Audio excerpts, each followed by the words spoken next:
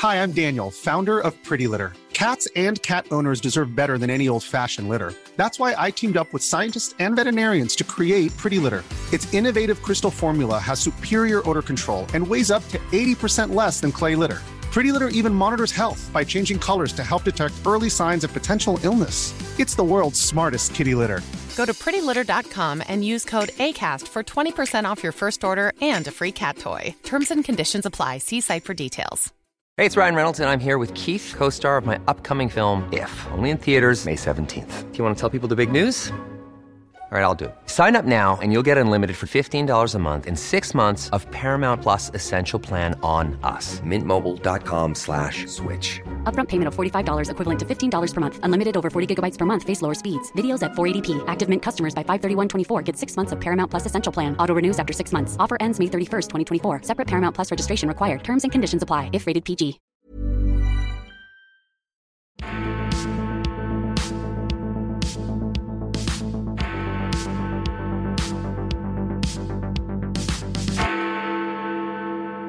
Hello and welcome to the CapX podcast. I'm John Ashmore, the editor of CapX.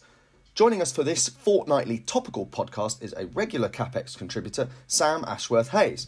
Sam is a writer and policy analyst, and you'll find his work on CapX, Telegraph and The Spectator, among other places. There's plenty for us to chew over the last couple of weeks, so as ever we'll divide the pod into a few sections. We'll start off with a bit on the never-ending Partygate saga, which Sam has written a column about recently, Boris Johnson's prospects leading into the local elections. Then we'll talk about the government's big Rwanda asylum seekers plan, and a bit more on post-Brexit immigration in general, because we've had some very interesting figures on who's coming into the UK now that we've changed our immigration system. And we'll finish with a section on the online safety bill, which is now known in centre-right policy circles as the dreaded online safety bill, which Sam has a CapX piece on this week and has plenty to talk about. So, Sam, thanks very much for joining us, all the way from the Isle of Man, I should add. So great to have you with us. We'll start with Partygate, because that was really the big political story this week. We had quite a heated PMQs yesterday about it. I mean, what's your sense now in terms of the politics of this? Is it doing actually that much more damage to Boris Johnson now? Because it feels like we're just dripping the same things over and over again. It feels quite circular to me. Well, obviously, thank you very much for having me on the podcast. It's absolutely great to be here, as you say, from the Isle of Man. I mean, my personal sense on this, I suppose, is possibly not as data-driven as it should be.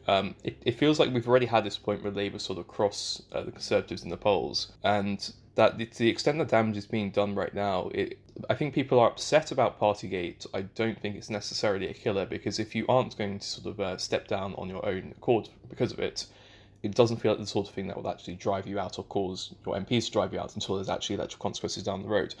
And on that front, if I were in Boris Johnson's shoes, I would be far more concerned about the cost of living and sort of the economic situation more generally than I would be about exactly the terms under which I was ambushed by a cake. Indeed. It does feel as though the kind of moment has gone in terms of MPs trying to unseat him. We had a flurry a few months ago when the sort of first Sue Gray report came out. The first bit of the Sue Gray report, because it was very heavily redacted. We've had the odd MP now coming out saying, I don't think the Prime Minister should stay in his post, like Mark Harper, Peter Aldous, people like that. But do you see a kind of proximate way of... Do you see any momentum behind any attempts to unseat him? In a way, he seems to me he's quite lucky, because there's no obvious kind of prince across the water. Rishi Sunak's obviously been somewhat blown out of the water by all this tax and non-dom stuff. So for Conservative MPs, they're in a bit of a bind, aren't they? I mean, it's sort of better the devil you know, rather than going for, the uncertainty of a leadership contest. I mean, you look at some of the names being floated, and Liz Truss has many positive qualities, but I don't know. I would think she'd be somewhat untested in that sort of arena. Rishi was very popular while he was busy throwing money around. There's no tomorrow, and now he's asking people to pay the taxes. He's suddenly unpopular again, which I think everyone saw coming. Leaving aside everything else, I would say looking at it, that if there were to be a vote, I would expect Boris to win anyway. So it kind of, I don't really see much prospect of him being sort of forced to step down, certainly prior to the local elections. And I think even if they do have a very bad showing in the local elections, which I think is entirely plausible, I think there's a pretty good chance he stays on afterwards as well. Yeah, the thing to note, I think, on the locals is that the Tories aren't defending that many councils, so the kind of electoral consequences aren't that obvious. Also, the fact we don't know when the next general election is adds to that uncertainty. Do you think from Labour's point of view, the constant... Keir Starmer keeps saying, he should resign, he should resign, he should resign. I mean, it doesn't strike me that this is a very effective tactic because it weakens the currency of calling for a resignation if you keep on doing it and then nothing happens. I think that's more fundamental... more fundamental than it sort of seems, in that a great deal of British politics basically runs on these sort of norms and conventions, and has done for quite a long time, in which there's not actually a great deal you can do to force people out of office. You expect them to sort of do the proper thing and resign, so in the future when your opponents misbehave in some way, they will do the proper thing and resign. And it turns out this system isn't very robust to what one might call a certain degree of sort of shameless self-interest. So if you end up with someone like Boris in position who actually turns around and says, well, you know what, I think this sort of this idea that I should resign, this is a load of bunk, I'm not going anywhere. All these people sort of sit there looking increasingly cross and saying, but the rules are. And so actually the rules are you can do basically whatever you like, so long as you get a backing of the majority of the House. So I think it's more Starmer's basically still conducting politics as though it's 2015, 2014, sort of, but prior to this whole Brexit period, which really, not to go all remotely, but I think really sort of highlighted the extent to which a government which really wanted to can just ignore some of these conventions and sort of move on to get things done. But I mean, this is kind of Starmer's approach to a lot of things. So if you read him on international affairs, prior to the Ukraine crisis, he's been very good in Ukraine, I'll give him that. But his approach is fairly often guided by saying, well, actually, look, under the sort of terms of the international law, this is what should happen, as opposed to sort of focusing on how one would force it to happen. Yeah, that's something we've mentioned on a recent pod with Helen Dale, actually, about the fact that international law is a sort of nice idea, but without the mean, as we're seeing with Russia and Ukraine, we keep on seeing these kind of quite vacuous calls to kind of put Putin in The Hague. Well, if you don't have any way of enforcing that, then it's just a kind of it's a bit of a hand wave. Just coming on to we've talked about the kind of political consequences. I mean, the actual substance of the allegations, I think that Boris's defenders are focusing very heavily on the idea that it's just having a bit of cake and him appearing in the cabinet room and stuff like that. But it strikes me that if he were to get another fixed penalty notice, then that defence wouldn't hold up at all. It would be, well, actually, it's not just the cake, it's this, that or the other. To my mind, it's more the kind of the problem is more of an organisational one. It's the fact that all these things happened on his watch rather than whether he personally was there or not. I mean, yeah, so to a certain degree, the Prime Minister is going to be responsible for setting the tone and setting the culture of the organisation. I would say, though, that to sort of turn this around a bit, even with that sort of said, I think people are going to be very upset about it either way. I just don't think they will care enough for it to have an impact. If this had come out in, say, January 2021, I think the public would have been calling for his head on the spike and he'd been gone tomorrow. As is, I think the sort of general attitude, look, is COVID's over, the vaccines work, life is back to normal, 2020 is a long time ago, we're not that mad about it anymore. And for the people who are very upset and, legitimately very upset, unfortunately that doesn't sort of make that big of a difference.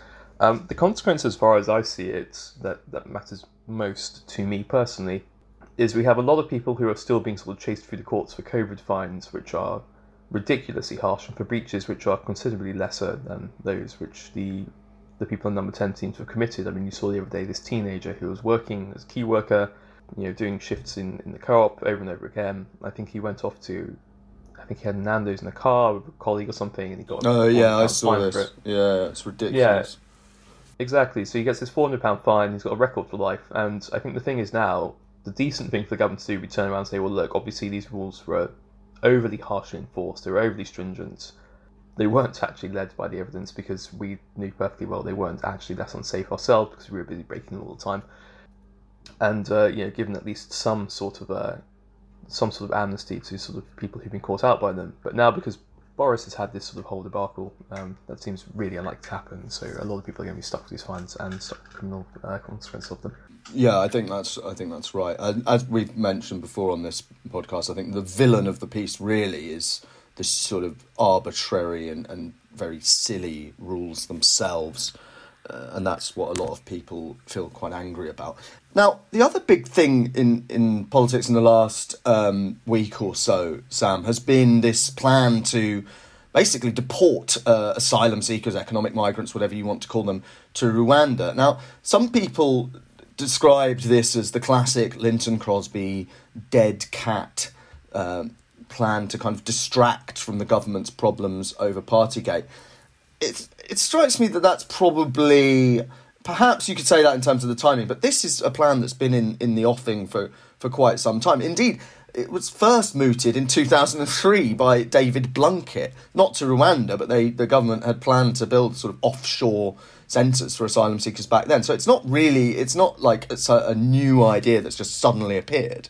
No, it's certainly not, and it's really interesting actually to see the degree to which there has been resistance from the Home Office to basically being asked to do this. You can see, I think, in some of the newspapers today, you've got civil servants commenting on internal notice boards saying that that you can't use the excuse for only obeying orders, which I think is a ridiculous comparison to make. You have people drawing all sorts of hyperbolic analogies to history. Yeah, but I've had it compared to the Nazis, as usual. It's sort of Godwin's law with any immigration-related policies. You compare it to fascism or Nazism, as you say. This was kind of the plan, though, wasn't it, Sam? To kind of provoke opponents into saying ridiculous things. I don't know if it's a dead cat as such. I think using an international treaty and an arrangement with a friendly government purely to distract domestic attention, I think would be something of an overstep even for Boris and co. So I think this is something they've been genuinely looking at least, and I think to the extent to which it may prove to be some sort of political distraction, it would be more sort of whipping up something of a frenzy and allowing to do other reforms. But I do think this is something they genuinely want to do. And I also don't think it's particularly bad policy in that if you look at the exponential growth in the number of people crossing the channel, seeking to make an asylum claim, which they can do no matter how they enter the country, but then who may not actually have a legitimate asylum claim or plan sort of disappearance of the black economy and work underground, because people get very upset if you refer to illegal migration in this context.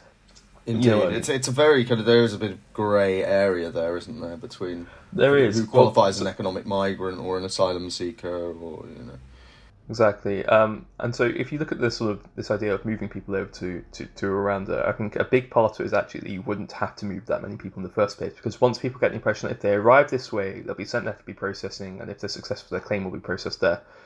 It's a real disincentive to come, so it removes that sort of pull factor, and I suspect you wouldn't actually end up with that many people going there, simply because once people know that's what's going to happen, they'll stop trying to come that way. I wonder as well, I mean, my own view is just that, my sense from looking at what's happened, we always refer to Australia because they had a similar policy with boats arriving.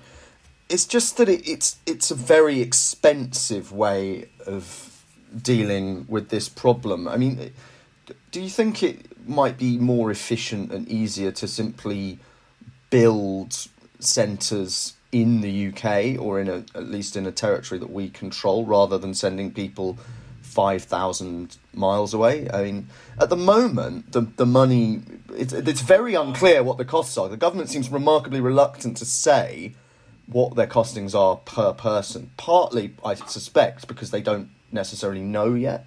Well, I mean, the plan isn't that they'll sort of go to Rwanda and then be brought back to the UK once it's been processed. The plan is that if they are successful, they'll stay in Rwanda. Yeah, as far as I know, but I think that the amount of money, we've seen lots of different figures bandied about. The original pilot is only £120 million. Oh, I'm sorry. Right, sorry, I see what you mean. So my sense on this is the Australian policy actually worked very, very well for the Australians, at least, in that it basically just killed the number of people arriving by boats, because they know that once they get there, they're going to get shipped straight back out to be processed. And so basically, it's like this deal with Turkey, which the EU did. I don't know if you remember this back in 2015-16. So they have this huge number of people arriving by boat via Turkey. The EU turns around and says, well, look, this is obviously ridiculous. we need to stop the number. We need to sort of really lower the number of people coming. So they did a deal where basically every time someone arrived through a sort of non-official route, they would send them back to Turkey, and Turkey would send someone who could arrive officially. So this is a one-for-one swap, so it doesn't look that sort of impressive on paper, but actually what it does is if you know you're going to, by getting there sort of via one route, you get shipped straight back, it reduces the incentive to do that entirely, and then the number of illegal crossings just plummets.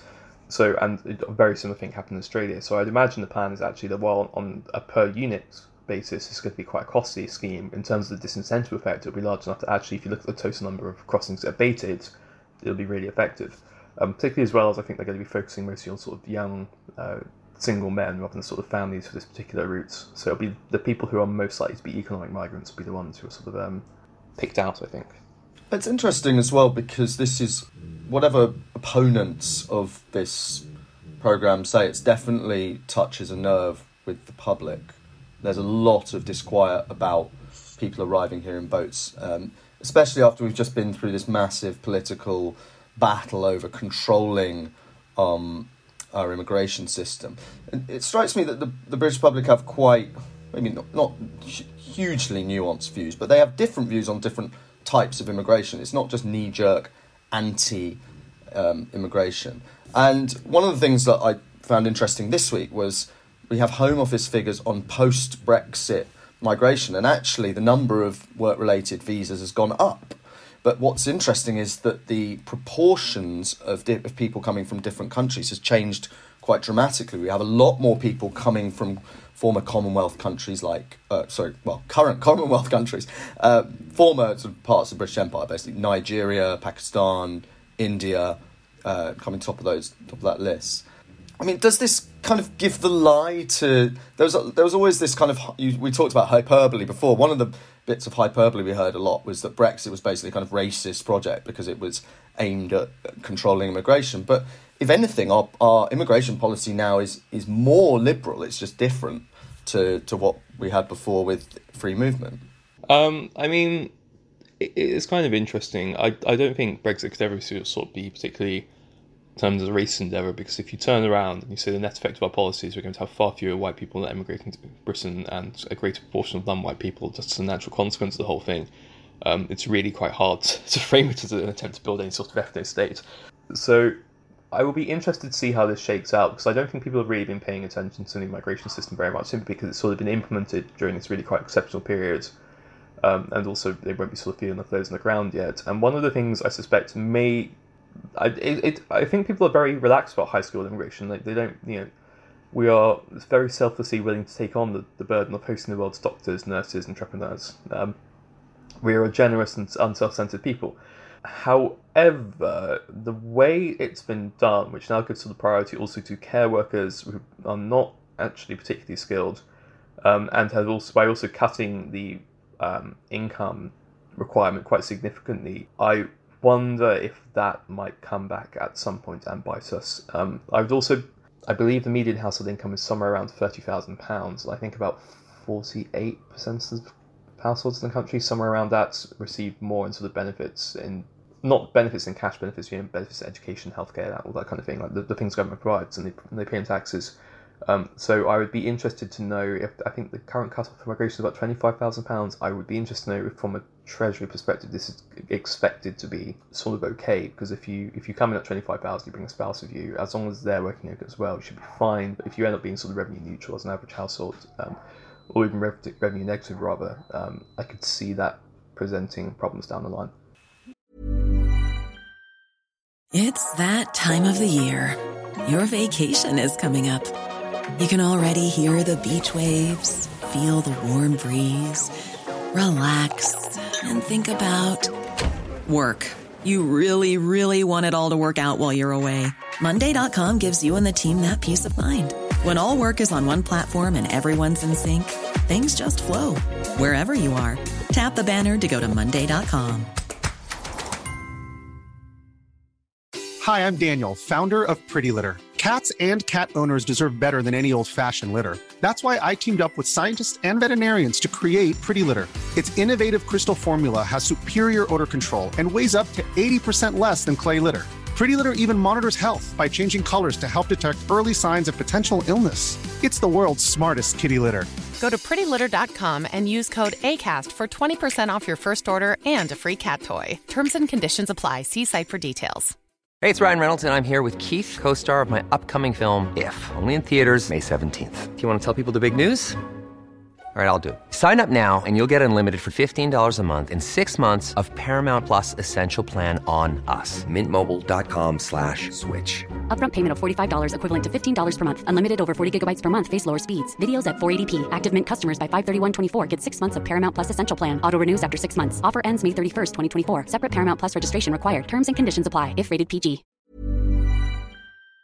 Yeah, it's an interesting one. I suspect you're right that because of COVID and coronavirus, that immigration, general immigration, legal immigration and work-related immigration has not actually been that high up the agenda. And what we have had is this strong focus on the boats, partly because it's just a more arresting visual story for the media than sort of more long-term trends. One thing I was interested in, though, is that we had a lot, when Theresa May was Prime Minister especially, she envisaged a much tighter system where we basically clamped down on kind of all kinds of immigration.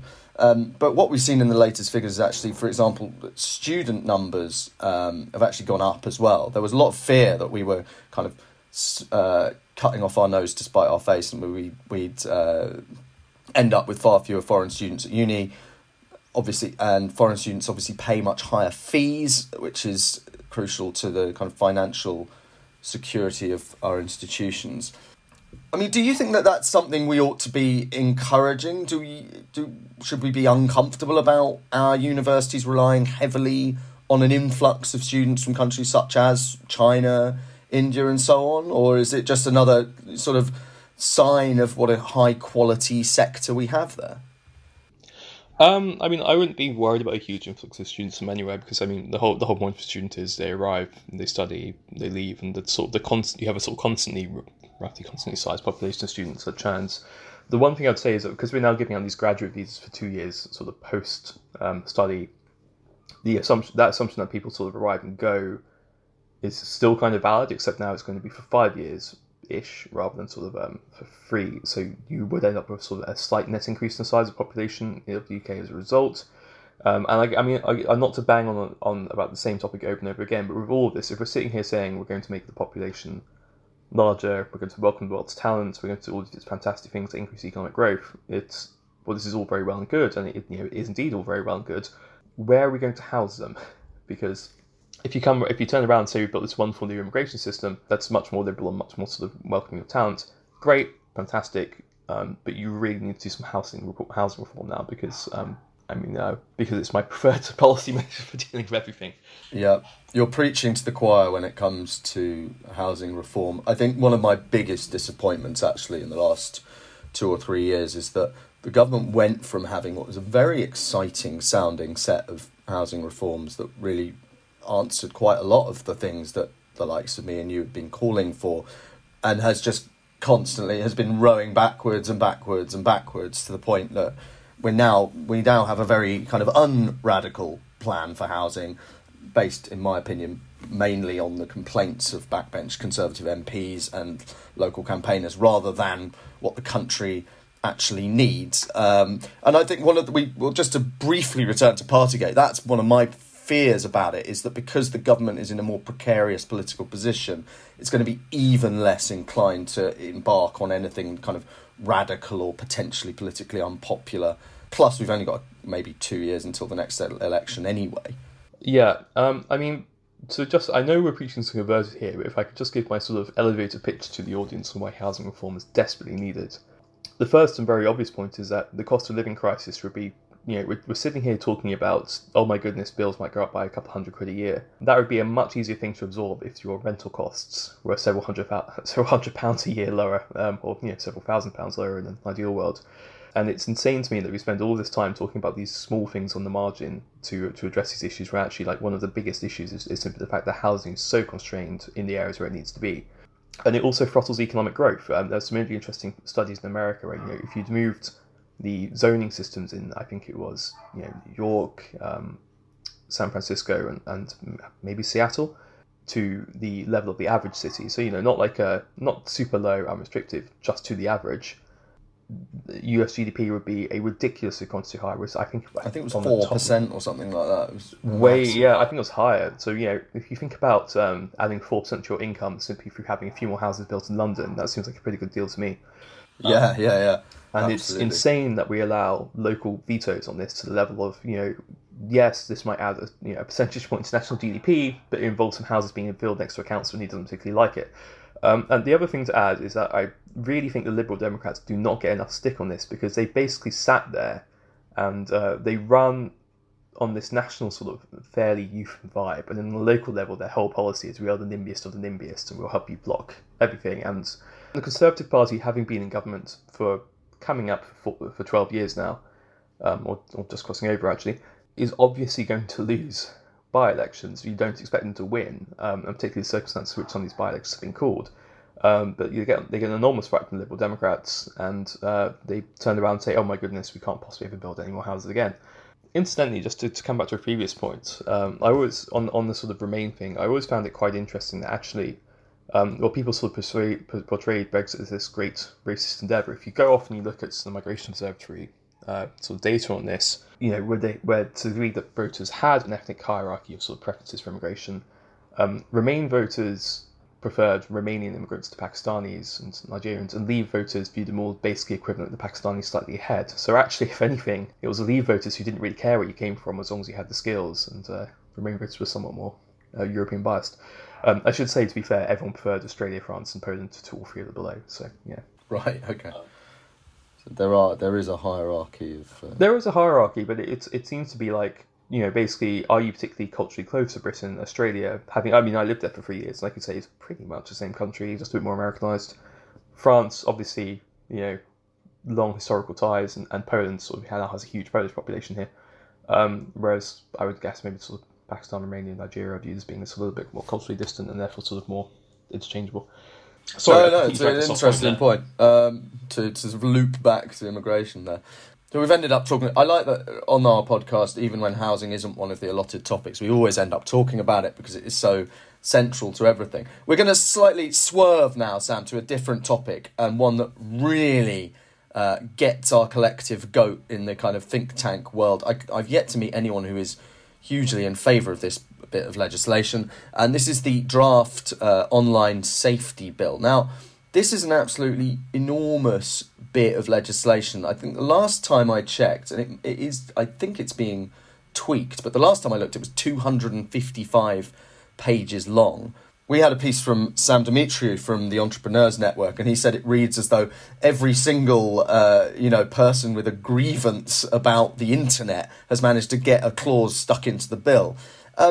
Could you just outline for us, because you've written a very punchy piece about this for CapEx, and you describe it as going from the nanny state to the granny state, with a sort of intrusive, kind of pernickety look at everyone's internet usage. I mean, if you were advocating for this bill, which you're not, but if you were, what would you say, what are the intentions behind the bill? Why is it supposedly necessary? It's been sold on the basis of, oh my goodness, won't somebody think of the children? I think is basically the selling point for it. And there's lots of sort of polling, push polling actually, that's been sort of commissioned for it, in which they basically say, yes, encryption means your messages are safe, and yes, encryption means you can do your banking on a day-to-day basis without any issues, and yes, isn't it very good for that? But the same things that means your messages are safe means that the messages of other people with less good intentions are safe, and therefore, in order to stop child abuse, we need to ban encryption and prevent anonymity online, and do all of these other things we've been trying to do for years and have just realised can be sort of advanced through this framing. And the problem with this is it's other than sort of being, well, I mean, there's several problems actually, and the most obvious one on the face of it is that it's something of a hammer to the internet as a whole, in that it just fundamentally attacks several of the most important functions of its aspects of its functioning, with a huge amount of unintended consequence and a huge amount of collateral damage.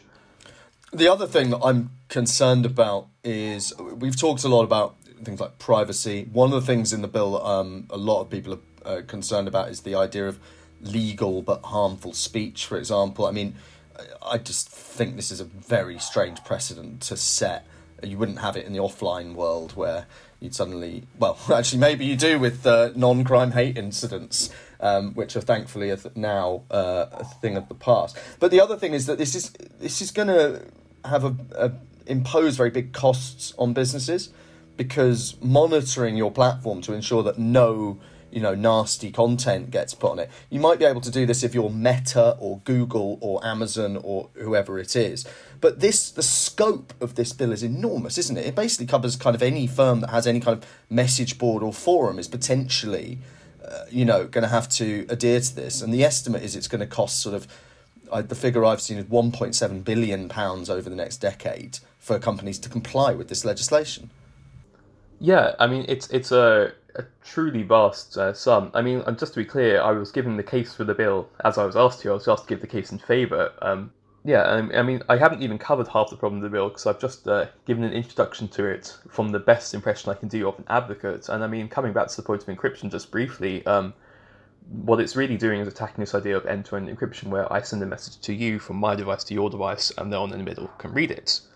I think is a reasonable expectation. I don't particularly want the government to be able to read messages that I send to my partner. I don't particularly want to be able to read messages that I send to... Well, I certainly actually don't want to be able to read the messages that I send to people in Hong Kong and in Russia. So, it's... I don't particularly want to be able to access things that I might send to my lawyer either. I think that's a reasonable expectation. And so what the online safety bill does here is it doesn't explicitly ban this technology, but it does this really weaselly thing of saying, well, you have an obligation as a platform to make sure that no illegal content can be uploaded. Oh, and by the way, that includes via end-to-end encryption. So if you have no oversight of it, you still have the legal risk associated with it. So there's an incentive to sort of weaken it or build in backdoors. But the thing is, you can't build in a safe backdoor. Once you have it there, anyone can access it. So it's basically just inviting a huge amount of trouble.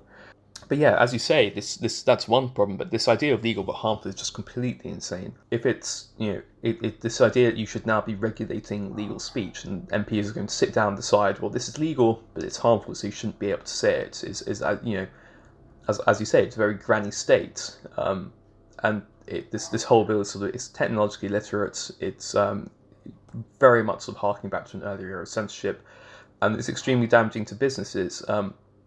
Anything where you can provide user-generated content to other users, so where you can send messages, where you can upload text, is going to be covered by this. So Google Docs, obviously, actually, when I file for CapEx, I quite often send via a Google Doc, and you can have a look at it. That's user-generated content which Google needs oversight of, which the government needs oversight of, and which would be covered by this bill. So it's just going to be an absolute killer for smaller firms, because if you're sitting here saying, you know what, we really want a British Google, we really want a British Facebook, you're now sitting there going, well, actually, before we can launch it, we need to be able to make sure we can moderate all the content that's put up, because if we can't, they might fine us 10% of our revenues. So it's a classic of the genre of the government basically deciding there's a problem, listening to the sort of lobbying groups on one side, and then saying, well, it'd be really costly to deal with this by funding the police, so why don't we just outsource all the costs to private businesses? Yeah, I think this is a sort of, I think you mentioned in your CapEx piece, this is a broader problem with the way that the government has approached quite a lot of problems, is that they as you say, they're sort of outsourcing the enforcement of it.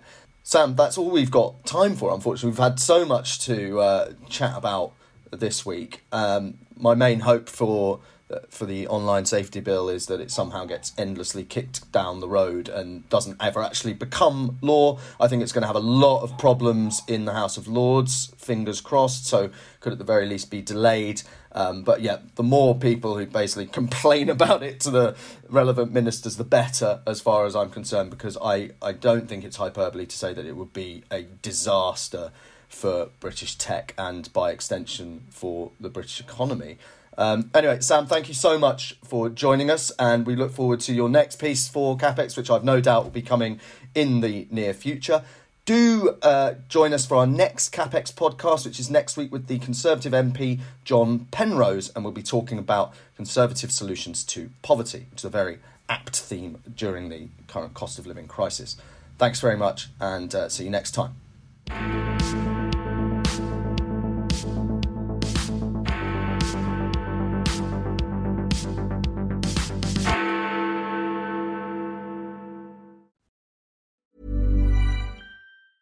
Hi, I'm Daniel, founder of Pretty Litter. Did you know cats tend to hide symptoms of sickness and pain? I learned this the hard way after losing my cat, Gingy. So I created Pretty Litter, a health monitoring litter that helps detect early signs of illness by changing colors, saving you money and potentially your cat's life. Pretty Litter is veterinarian developed, and it's the easiest way to keep tabs on your fur baby's health right at home. Go to prettylitter.com and use code ACAST for 20% off your first order and a free cat toy. Terms and conditions apply. See site for details.